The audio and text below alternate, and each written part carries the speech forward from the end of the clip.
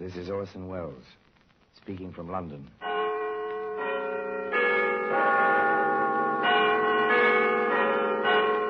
The Black Museum, a repository of death.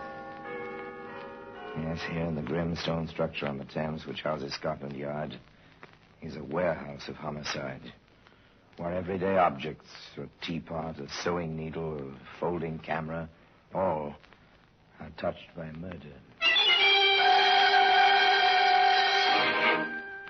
Here's a handkerchief. A khaki handkerchief.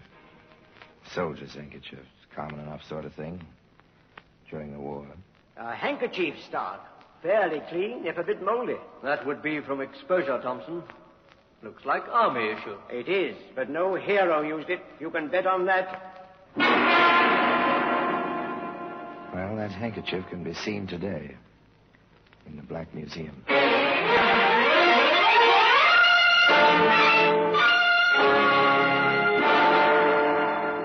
From the annals of the Criminal Investigation Department of the London Police, we bring you the dramatic stories of the crimes recorded by the objects in Scotland Yard's Gallery of Death, the Black Museum.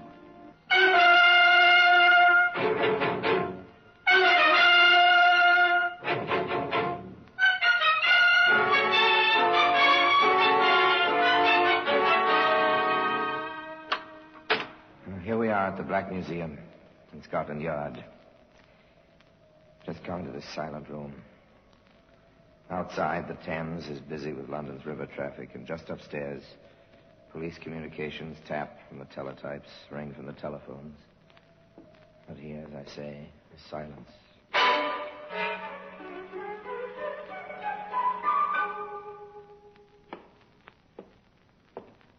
Now, here's a length of garden hose. Once it was connected to an exhaust of a car. From there up through the floorboards. The time was winter. The driver rode with all the windows closed, and the car crashed. The man died. It wasn't exactly an accident, no. It was murder. Here's a German Mauser, war trophy heavy gun. Strange, a tiny woman held it with two hands, smudged her own fingerprints. She was found out. Her hands gave her away. The paraffin test, you know, for gunpowder smoke. Ah, here we are. Here it is, the khaki handkerchief. Originally, it was intended for camouflage.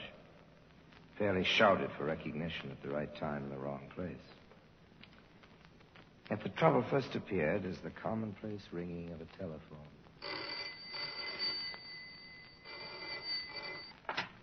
Hello? Mrs. Lyons? Yes? This is Liz Hart. How are you? Fine. And you? All right. I'm a little worried, though. Kathy's so late getting home. Is she with Doris? Well, they're not here. I thought Doris was with Kathy at your house. Oh, dear. Now, where have they got to? Oh, probably stopped at one of their friends' houses. Now, don't you worry. Kathy will come home with my Doris, and both of them will be full of So stories. ordinary, so commonplace. One mother worries, the other doesn't. Later, around 6, the worrier, Mrs. Hart, Kathy's mother, speaks to her husband. You'll have to speak to Kathy when she gets home. Isn't she home? It's practically dinner time. I thought she was in her room. She's off somewhere. Oh, John, I'm so worried. To call the places where she might be? Hours ago. No one's seen her. Well, we'll have to wait until 6:30. Then I suppose we'll have to start looking for her. Oh, when will Kathy learn to let us know? 6:30. No Kathy. No word from Kathy. This time the telephone rings in the Hart household. Mrs. Lyons is calling Mrs. Hart. Yes. I assumed you'd call me if Doris turned up with Kathy at your house. Oh, dear, I wonder where they can have gotten to. A frantic Mrs. Hart cradles the telephone, looks to her husband. Together they leave the house, go out into the darkening street to ring doorbells.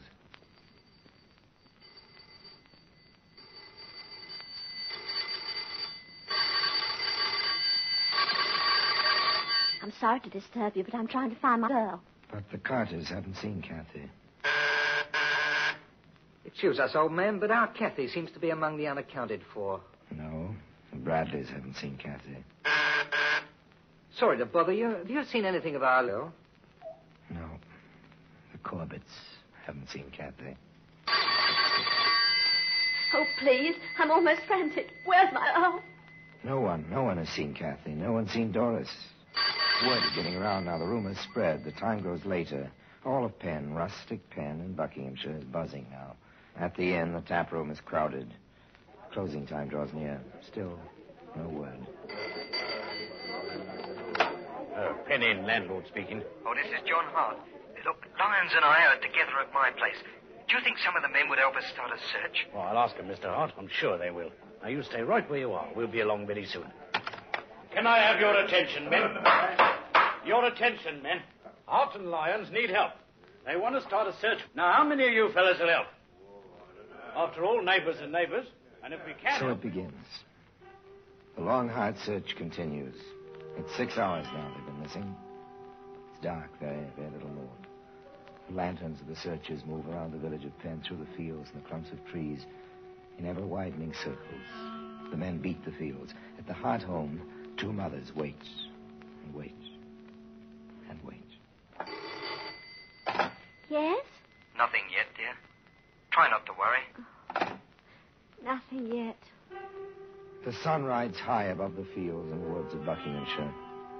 Sun passes its course, descending behind the hills to the west. Already the searchers, hundreds of them now, have moved outward from Penn, some 4 miles outward. The night is coming on. The doorbell rings. Yes? Just on my way to the inn, ma'am, for more lanterns. Just to tell you, we'll keep at it all night, if need be. And there's nothing yet. Night again. Now the police are in the search, and with them a group of soldiers from a nearby camp. Steadily, monotonously, the men work, their voices subdued, the lanterns bobbing and weaving over the countryside. Outward, always outward from Penn. 5 miles now, 6 miles. As the radius lengthens, there's more ground to cover. False dawn grazes the sky to the east, and the morning star low in the west begins to pale. Over here, mate! This way! Hello!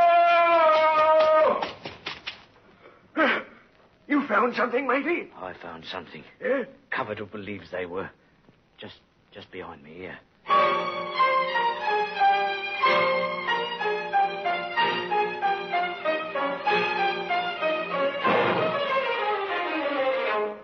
Found. The weary men brought the terribly tragic news back to Penn. In the little wood with its running stream where the bodies were found, 2 of Scotland Yard's inspectors, Thompson and Stark, took over together. Now was the time for professionals at manhunting.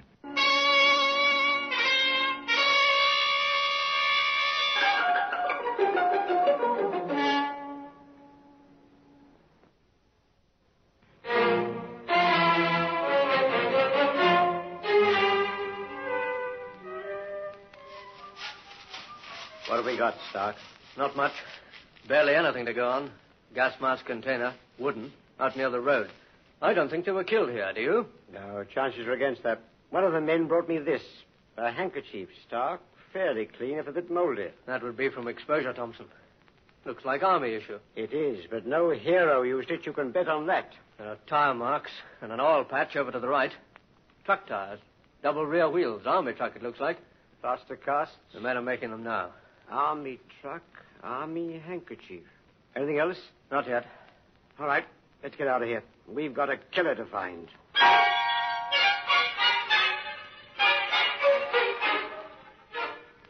They know the routine, these 2. But grimly they set about the work. Stark takes the gas mask container, the plaster casts, the handkerchief, to the experts at the yard. Thompson stays on in Penn. He visits a different kind of yard. Doris and Kathy were once my pupils, Inspector. I have a very personal reason for wanting to help you. But just how can I? It doesn't need me to tell you, miss, how observant children can be.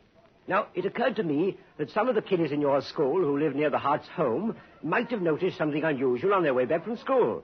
Of course, it's only a shot in the dark, but a child might remember something that a grown-up would forget. I see what you mean, Inspector. Right then. Now, who in your class lives near the Hart's? Let me see now. Linda Carter.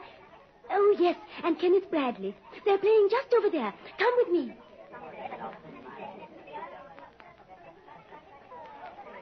Now then, what's your name, young lady? Linda Carter. And yours, my lad? Kenneth Bradley, sir. I understand you two both live in the same street as the Harts. Yes, sir. I live next door. Kenneth's a couple of houses down. Right, Kenneth? Yes, sir. Now, I know you'd like to help me if you could. I think your teacher told you I'm from Scotland Yard. She sure did. You don't look like a detective. Detectives usually don't look like detectives. Now, let me tell you something. We're looking for a truck. A large, heavy truck. An army truck, maybe? Maybe. Why, did you see one, say, day before yesterday? Yes, sir. At the crossroads. Just standing there. Oh, I saw it, too. It was a big one. Oh, anyone in it? Just the driver. He had an awful red face. And he had glasses on with silver rims. He was sitting there smoking. Can you tell me anything about the truck? No, I just remember the man in it. It looked like a wireless truck, but it didn't have any aerial. There were those big double wheels on the back, and a number 44 on the door, and a red and blue square on one side. And the tailboard had some letters. JB, I think. And on the front bumper there was BAT, CPM. Battery C, prime mover. Anything else, Kenneth? Not that I can think of, sir. No, sir.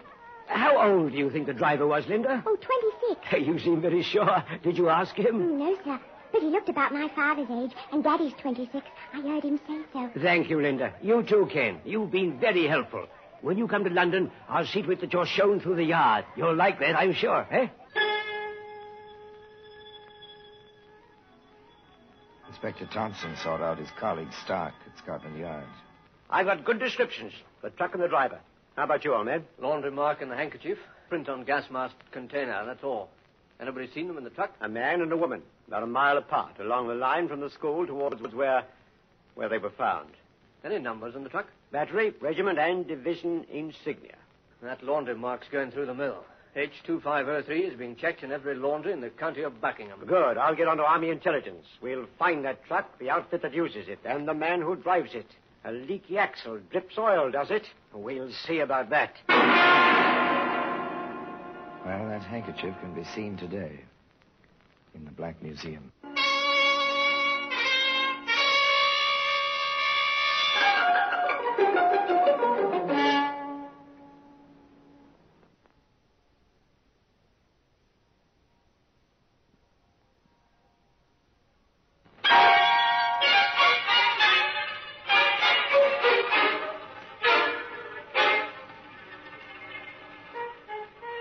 Now it was routine, except for the unforgettable sight of leaf-shrouded bodies in the wood. The mechanics of tracing a laundry mark are routine.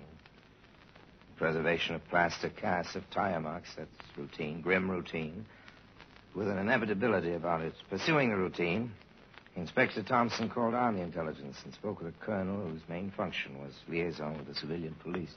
Those are the details, Colonel. Well, I have it all down. Large number 44, red and blue square, JB on the tailboard. Yes. Battery C, PM on the front bumper. That's it. Sounds like one of those Fords and 6x6s we've been getting for our field artillery. I'll call you back, Inspector. Thank you. Like war, crime detection is largely a matter of waiting for information, waiting for results when the wanted alarms are sent out, waiting for a suspect to appear at a certain place.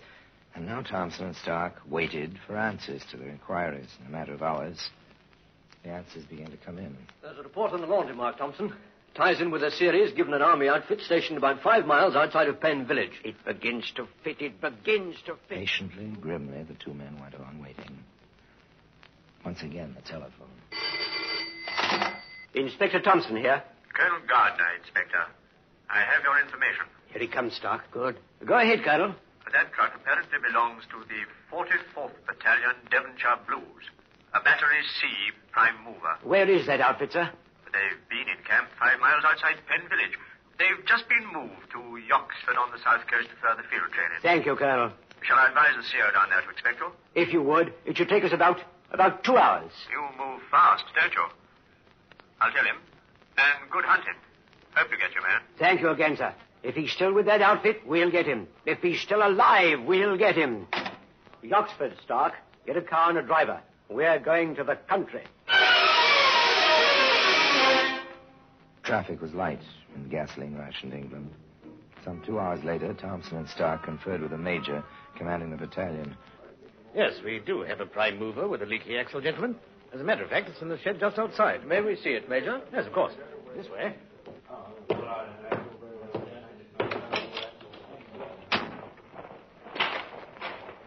I have the tire cast, Stark. Good.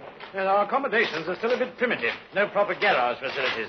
We just moved into this setup day before yesterday. We understand, Major. You've been having much trouble with that truck? Oh, yes. A few days ago, just before we broke camp near Penn, and that's over in Buckinghamshire. Yes, we know the place. We released the truck to the maintenance depot. Apparently, there isn't much they can do with it. The main differential is the problem. Well, there we are. JB on the tailboard. Have a look at the inside, will you? I'll take the tires and the markings. Check. 44 on the door, yes. Big enough, the lad could hardly miss it. Red and blue square. Our battery shoulder patch, Inspector. Yes, I thought so. Markings all checked. Let me see now. The tires. Fallen in here, Thompson. Yes, tires checked with the cast stock. Well, we expected that. Here's something on the tarpaulin. What do you make of these stains? Want to guess, old man? Well, your guess is as good as mine, and it'll be confirmed by pathology. Blood. I think we're through here, Major. May we go back to your office, please? Blood on the tarpaulin, crumpled up and tossed into a corner of the truck. I don't think they were killed here, do you? No. Chances are against that. No blood around here. But blood on the tarpaulin in the truck. The two detectives and the major went back to the orderly room. I think we'd better see the driver of that truck, Major. Oh, yes, of course. Sergeant Carroll. Yes? Do you know who drives the prime mover for Battery C? That'll be Driscoll, sir. Oh, where is he now?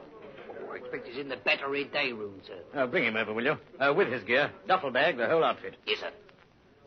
The sergeant turned and left. The major, with Thompson and Stark, waited silently, each busy with his own thoughts. An army is a cross-section of the population, they say. If this Driscoll did this thing, part of that cross-section, I suppose. That blood stain. I hope there's enough for pathology to type it. Laundry marks. His shirts and underwear all have the same mark as the handkerchief. If he's the man. In the day room of Battery C, the situation was normal. The sergeant walked in without attracting too much attention. Oh, here you are, Driscoll. Well, what's up, Sarge? You are. Major wants you. Well, what's wrong now? He didn't tell me. Let's get over to quarters first. Well, what for? Major wants to see your gear. All of it. Oh. Let's go. Was the waiting over? Out of the seeming anonymity of the army, had they found their man, and so quickly? In my office, Sergeant. Yes, sir. Halt! Gunner Driscoll, Major. Thank you, Sergeant. Dismissed. At ease, Driscoll. Thank you, sir. This is Inspector Thompson and Inspector Stark, Scotland Yard. They have some questions, Driscoll. Answer them. I'll try, sir. Well, he's all yours, gentlemen. May I examine your duffel bag, Driscoll? Of course, sir. The blouse is rather wet, isn't it? Caught in the rain, sir. Must have been quite a rain to go through the pockets like this. It was, sir. You're sure you didn't wash it yourself and pack it before it was dried? No, sir. It was the rain, sir. How do you explain the shirt? The cuffs cut off like this. Came back from the laundry with the cuffs all frayed. I cut them off. Only used the shirt round the trap, sir. I see. Driscoll, does this handkerchief look familiar to you? Like any other handkerchief, Inspector? Thompson, the laundry marks. Here, collar of the shirt. I see it. We'll try again, Driscoll. Look at the laundry marks on the shirt and on the handkerchief. Seems to be yours, doesn't it? I wouldn't know about laundry marks. They're identical, aren't they? Have you had a handkerchief like this recently? All the army issue is the same, sir. We get a lot of trouble getting things back from the laundry. Someone else could have had this handkerchief. Rather a careless laundry, Driscoll. Sorry, sir. Yes, sir. Have a look at this tarpaulin, Driscoll. Yes, sir. What's your guess about those stains? Grease, sir. That shape? That color? Might be blood, sir. This tarpaulin comes from your truck, Driscoll. I never saw the stain, sir. Might be someone swapped this one for mine. Driscoll, where were you on the 19th, 3 days ago? Maintenance depot. Repairs. Leaky axle. Did they repair it? Well, they couldn't. Not in the time we had before we moved down here. I see. Anything else, Stark? Not at the moment. Major, we'd appreciate it if you'd hold this man under escort. There are still a few inquiries to be made. Yes, of course, Inspector. Oh, Sergeant, in here, please.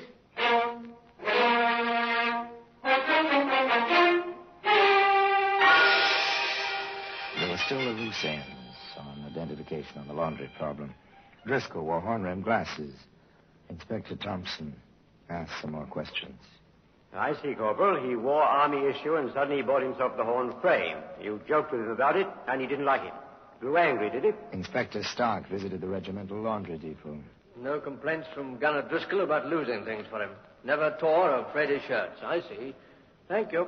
Stark stayed with the shirt. A battery mate of Driscoll's had noticed the missing cuffs. The night you rolled in here, you noticed the cuffs missing.